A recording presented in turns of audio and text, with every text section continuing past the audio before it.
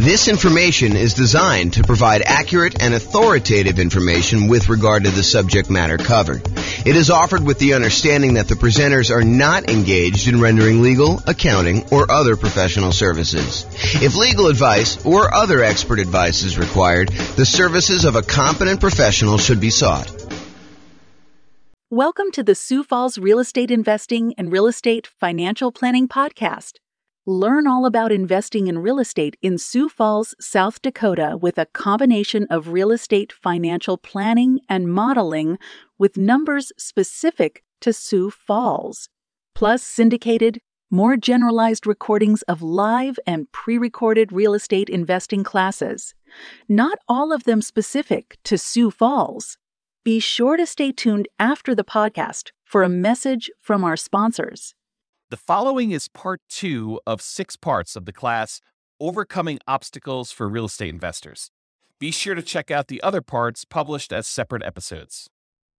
All right, so let's go over down payments. This is the challenge. Challenge is, I can't come up with down payments. I don't have down payments to do deals, whatever it is. This is the challenge we're going to discuss right now. So in my mind, when I think about this problem, it's not just down payments. It's really down payments plus closing costs, plus reserves. Because for you to go and invest without reserves, it's kind of silly. And for you to invest and not have enough for closing costs, you really need more than just down payment. So it's really all the money in order to acquire and hold on to the deal. So if you were thinking, hey, I don't have enough money for reserves, consider this list to be the same list that you would use for reserves. There's 2 primary groups for solving this problem. There's the strategies to reduce the need for a down payment. So I could solve this problem for you one way and say, well, let me tell you all the different ways that you don't even need down payment to do this. So we can go over all those, and we will. And then there's all the strategies to actually produce the down payment that you might need. So let's go over both these. So let's talk about reduce first. Reducing the need for the down payment so that you don't even need the down payment maybe, or you need much less of the down payment.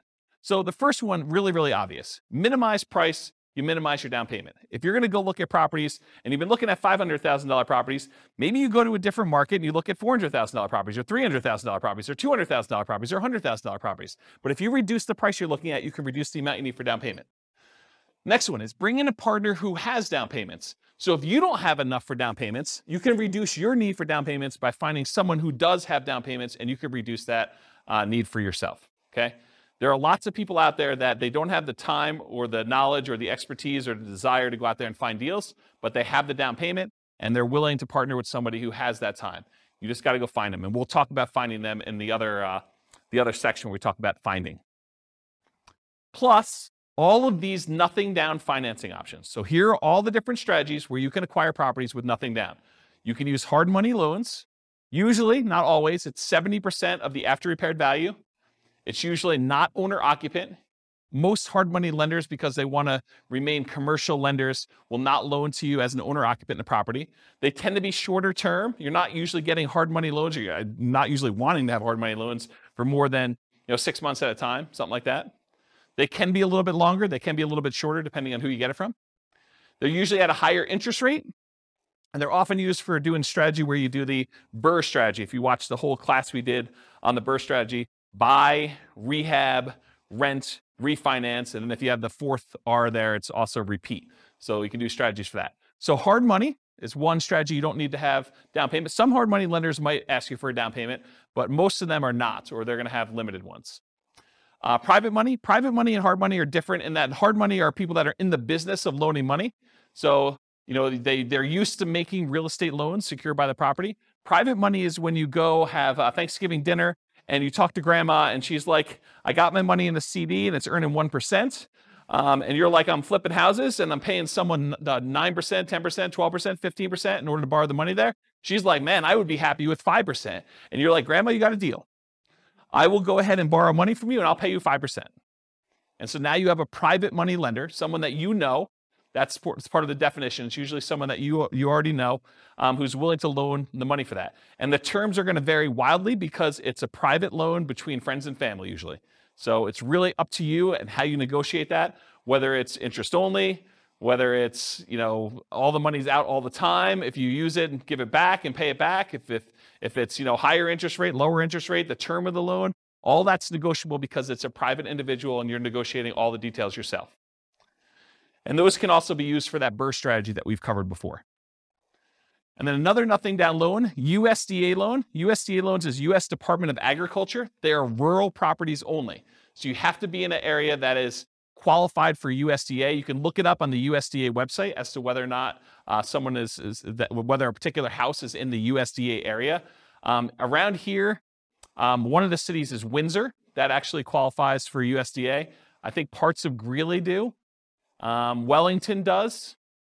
So Severance does. So those types of cities, they have to be pretty rural in order to qualify for those. But those are true nothing down loans. You do need to own or occupy them. So you're probably doing something like a nomad strategy for doing USDA. A nomad strategy is where you move into a property, you live there for a year, you get owner occupant financing, which is lower down payment usually, and much better interest rates. A lot of times you'll have PMI if you put less than 20% down, which is fine. You calculate that in, and usually it's still better.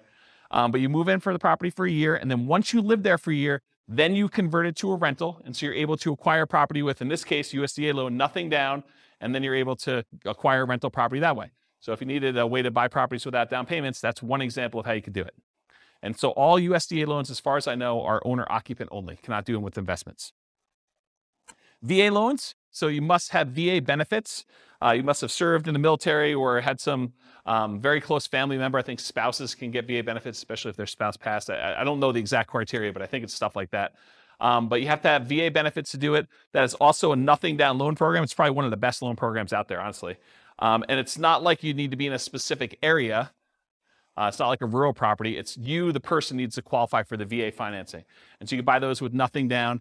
And they can also be used for multifamily. So if you want to do a strategy like the nomad strategy or house hacking strategy where you're living in the property and renting out other parts of it, you can use the VA loan in order to acquire single family homes or duplexes, triplexes, or fourplexes if you want to acquire those. And so you can acquire property, nothing down, and then rent out a duplex, triplex, or fourplex. You can't do 5 units or more. Those are considered commercial buildings. Okay? And then some local banks have nothing down loan programs as well. So you can call around to some local banks, see if you can find an additional one if you don't like any of the other 4 up there. Any questions on nothing down financing? In addition to all of these nothing down financing strategies, there's all of the off-market creative financing deals. And we did an entire series of classes on some of the creative financing stuff. In fact, we did one on just creative financing alone, and it included stuff like buying properties subject to the existing financing, where you agree to buy a property from a seller, and the seller leaves their existing financing in place. So you buy the property, they deed you the property, that's the transfer of ownership. That's how you tell who owns the property. And then they leave their loan in place. So you could buy that property with nothing down. You can acquire that property that way. That's buying a property subject to the existing financing. We have a whole class on that.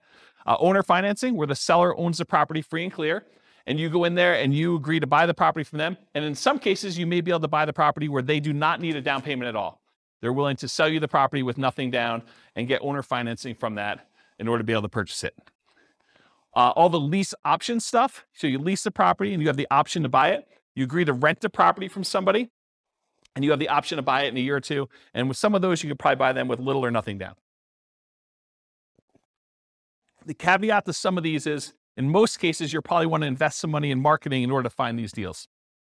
But if you think about it, if you're spending $2,000, $3,000 in marketing in order to find an off-market deal that kind of meets your criteria, you might spend that just to get the loan costs for the loan that you're getting, right? Appraisal fees and the cost of origination fees in order to get the loan to begin with, and your closing fees. So it doesn't really, when you kind of compare it to those that you might have with even a traditional purchase, they still can be really reasonable properties to acquire. Any questions on these? Nothing down financing. And we're still in the part where we talk about the reducing the need for down payments. We haven't even gotten to the part where we're talking about how you raise down payments. Any questions? Man, you guys are really quiet. Okay, so producing down payments. So here are down payment sources, and I've listed them in primarily like my least desirable at top to probably my most desirable toward the bottom. And you could argue that some of these could be swapped around depending on your specific situation and stuff. But here's kind of how I look at them. So a source of down payment could be what I call, quote, investment cards. They're credit cards, right? But if you were using them to buy properties, you could call them, investment cards, where, when I bought a property once, I had I don't know, I had like $55,000 in a credit line on a credit card. And at the time you could write a check to yourself in order to do it. So I wrote myself a check for $50-something thousand, and I used that money in order to buy a property. And then I, did some rehab to the property, and then I ultimately did like a burst strategy where I cashed it out and I got a long-term loan on it, and I paid back the credit card. So you could use credit cards to do something like that. During one class, in a moment of weakness, I actually told you the alternative way to use credit cards in order to raise down payment money, which I will not recover here because I definitely do not encourage you to do this, but it is there. It's an Easter egg for you guys. I left it in the recording when I published the class. How many people know what I'm talking about when I said this in class? Do you guys remember seeing this? Okay, you do remember it? Okay, don't talk about it, but yes, it was definitely in the class. I talked about the strategy for using your credit card very creatively in order to come up with down payments. Go find another class to do that. So normally, I won't really recommend using investment cards, credit cards to do your down payment. That's why it's the top of the list. It's like my least favorite strategy for doing this. Another way to do down payment sources, security deposits. Again, I don't really recommend this either, but you acquire enough rental properties, you probably have a certain amount of money from security deposits sitting in your bank account that you could, at least in theory, use in order to do down payments in order to acquire properties. Again, not something I'd recommend, but you could do it. A similar thing with maintenance reserves. If you're keeping 6 months or 12 months worth of reserves per property in the account, and you've got just sort of sitting there, some people may be tempted if the right deal came around to say, look, I'm going to temporarily go really lean on my reserves and use part of these in order to go fund the purchase of a down payment on a new property in order to acquire it because the deal's so good and I don't otherwise have the down payment. And then I'm very aggressively going to replace those maintenance reserves with money. And if things really, really got bad, I do have extra source of reserves somewhere else. Maybe it's a credit card or maybe it's a line of credit or maybe it's a HELOC or something like that. So you could do something like that. So maintenance reserves, another one. Property equity. So if you've got equity in other properties, you got a free and clear property, you got a property that you can do a cash out refinance on. Maybe it's an investment property, you do a cash out refinance. Maybe it's an owner occupant property that you can do a cash out refinance on. But any of those things where you have property equity in other properties that you could do, you could either sell those properties, you could refinance them, or in some really creative cases, you may be able to pledge the equity in a property in order to have a owner financing seller agree to do the property. If you say, look, I'll give you a lien against my other property in lieu of a down payment in order to buy your property, something crazy like that. Depreciation. So depreciation is the tax benefits you get by owning a rental property. It has to be a rental property.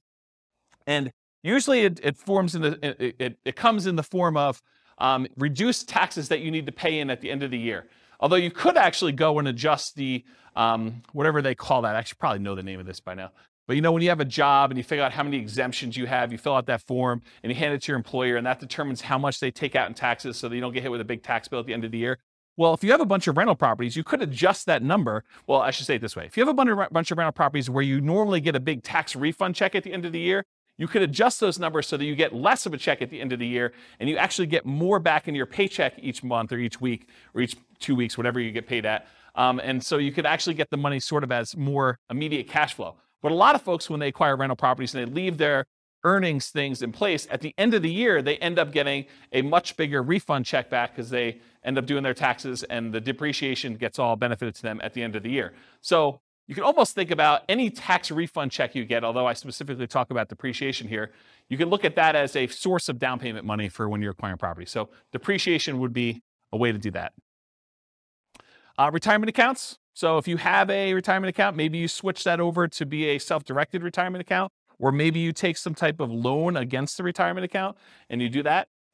Family members, if you're doing legacy nomad is when you're acquiring properties and, mom and dad or grandma and grandpa are actually loaning you the money or gifting you the money, and they're not usually loaning to you too, usually gifting you the money in order to be able to acquire properties. Maybe for estate planning reasons, they're like, look, you're going to get something when I pass anyway. I might as well give you $20,000, $50,000, whatever it is, in order to do a down payment on this property while we're still alive, sort of clean our estate, help you now sort of situation. So family members could be doing that or doing nomad by proxy. Maybe mom and dad want to invest in real estate and you're willing to be the person that moves into the properties and you guys agree you're going to split the property 50-50 or whatever you agree to. So your part of it is you move into the property, you live there for a year, mom and dad provide the down payment for you, and now you're a 50-50 partner with mom and dad in a property where you're doing nomad. We call that nomad by proxy as an example. So that's another one, family members. Sell stuff you don't need or want. I'm sure you guys got a lot of stuff that you don't need or want. I mean, you could sell it, you could raise some money pretty quickly with that. May take some effort, but that's something you could do.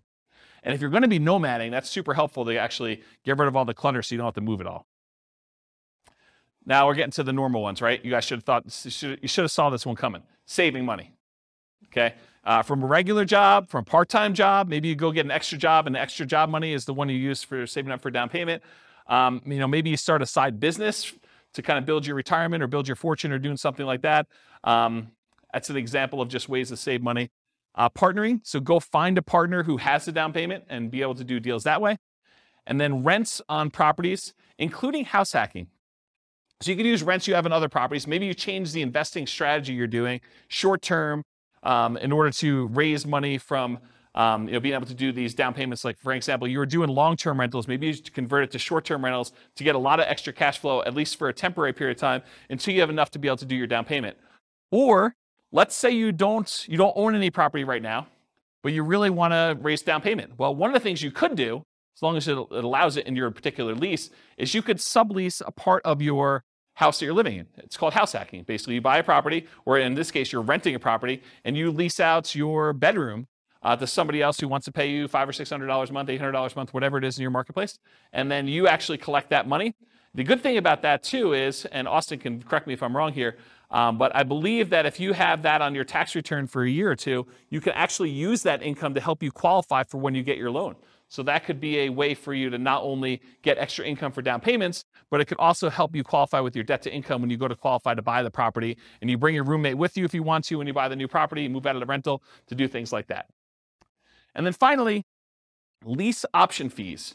So when you buy a property, you can actually lease option it to a tenant buyer, someone who wants to live in the property and buy it from you a year or 2 or 3 down the road. And a lot of times they will give you a large option fee up front. It's completely negotiable as to what it is, but it could be $1,000, $5,000, $10,000, $20,000.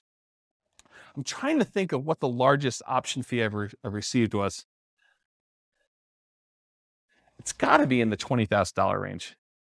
So, depending on what you need, that could help you a little bit when you're doing that. I did a whole series of classes. In fact, I wrote a book on this, but I did a whole series of like modeling investments where you acquire one property in some form or another. Maybe it's a nomad property where you buy it with nothing down, but then you convert the property that you were living in after you lived there for a year to a lease option exit property, and you put a tenant buyer in that property when you're leaving, and they provide you with the down payment you need in order to acquire the next property that you're buying. So you could do the entire nomad strategy where you're using the previous property you owned to provide you with the down payments you need for the next property by doing lease options on the one you're leaving out of. So you can eliminate the need for down payments completely doing that strategy. And I did this, I taught that class like 5 or 6 times. So there's got to be a recording of somewhere online. And if not, I'll probably do another one for the new podcast. And in addition to that, I wrote a book on it. I think the book was called How to Acquire a Multi-Million-Dollar Real Estate Portfolio Starting with Just $3,000.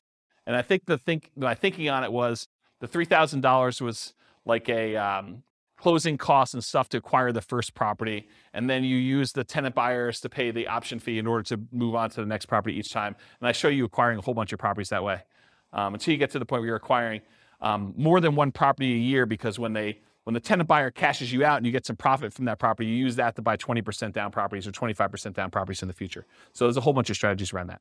So that's all I got for producing down payments. Any questions on the challenge of I don't have a down payments, I need down payments, all that stuff?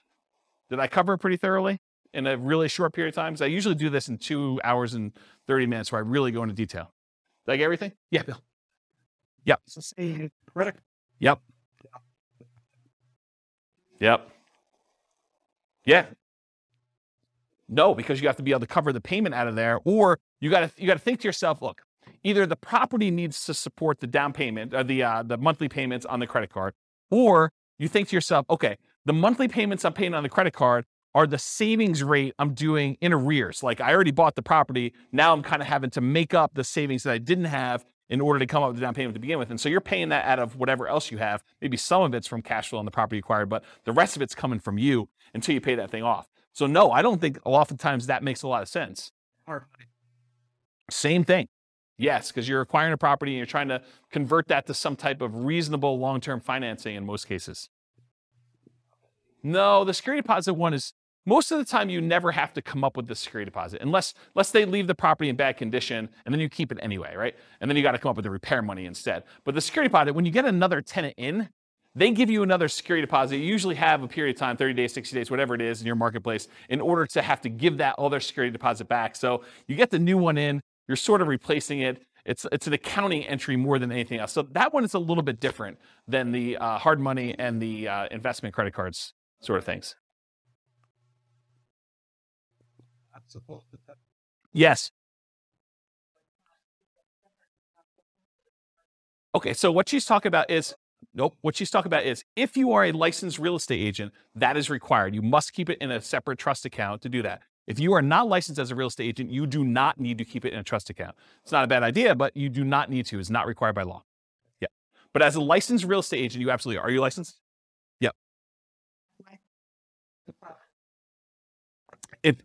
If you are licensed, regardless of whether you do property management, you must do the escrow account. Including security deposits. Even if it's just for your own property and you only got one, you have to keep it in an escrow account. Yeah. Any questions? All right, cool. A lot of people already have that. Some of them do. I mean, investment credit cards does not. Retirement account does not. Family members does not. Sell stuff does not. Saving does not. Partnering does not. Lease option fees do not. I mean, you can use lease option fees when you're buying the property that you're moving into. You could go advertise to find a tenant buyer up front and say, look, pick any property from the MLS. You're going to need to come up with the down payment, but I'll sign for the loan and we will apply that towards your purchase. Right? You could do that. It's a much more unusual person to find, but we're not looking for trying to do this a million times, right? This is like jumpstart it, and I don't have the down payment to get started. I could do that type of marketing until I find that one person, and in the meantime, I'll look at all these other strategies at the same time. Remember the wall example? This is like, let's solve it, okay? So yeah, I'd say half of them do, right? About that. I mean, maybe I'm off by one or two, but it's not that many. You can count them up and tell me if I'm off, but right? It's sort of like thing. Yeah. All right, cool. Any other questions on this? Is that helpful? That's solve your problem. No? No? Yeah. Oh. Yeah. You could borrow against your own life insurance policy.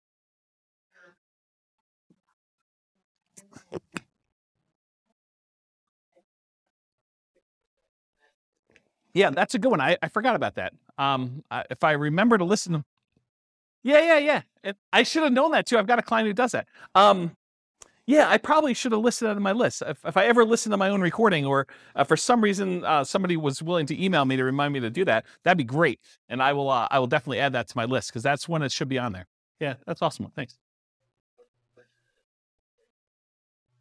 So there's some variations on that, but it can be used with sort of that infinite banking. And I'd have to really stop and think about what the infinite banking is because I learned about it and read a bunch of books on it, but I haven't actually implemented it myself. And so I want to think about like how it all works. But I think it's related to that concept of you get the life insurance policy. Once you get enough money, then you can borrow the money from yourself and you kind of keep your money constantly compounding and stuff like that. But yeah, I'd have to really think of it through, but maybe. The definite maybe on that one. Yeah. Cool. Any other questions? This concludes part 2 of 6 of Overcoming Obstacles for Real Estate Investors.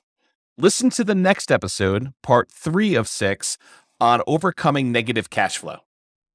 With home prices up, mortgage interest rates up, and rents up, but not quite enough to counteract the higher prices and interest rates. Cash flow on rental properties in Sioux Falls is harder than ever.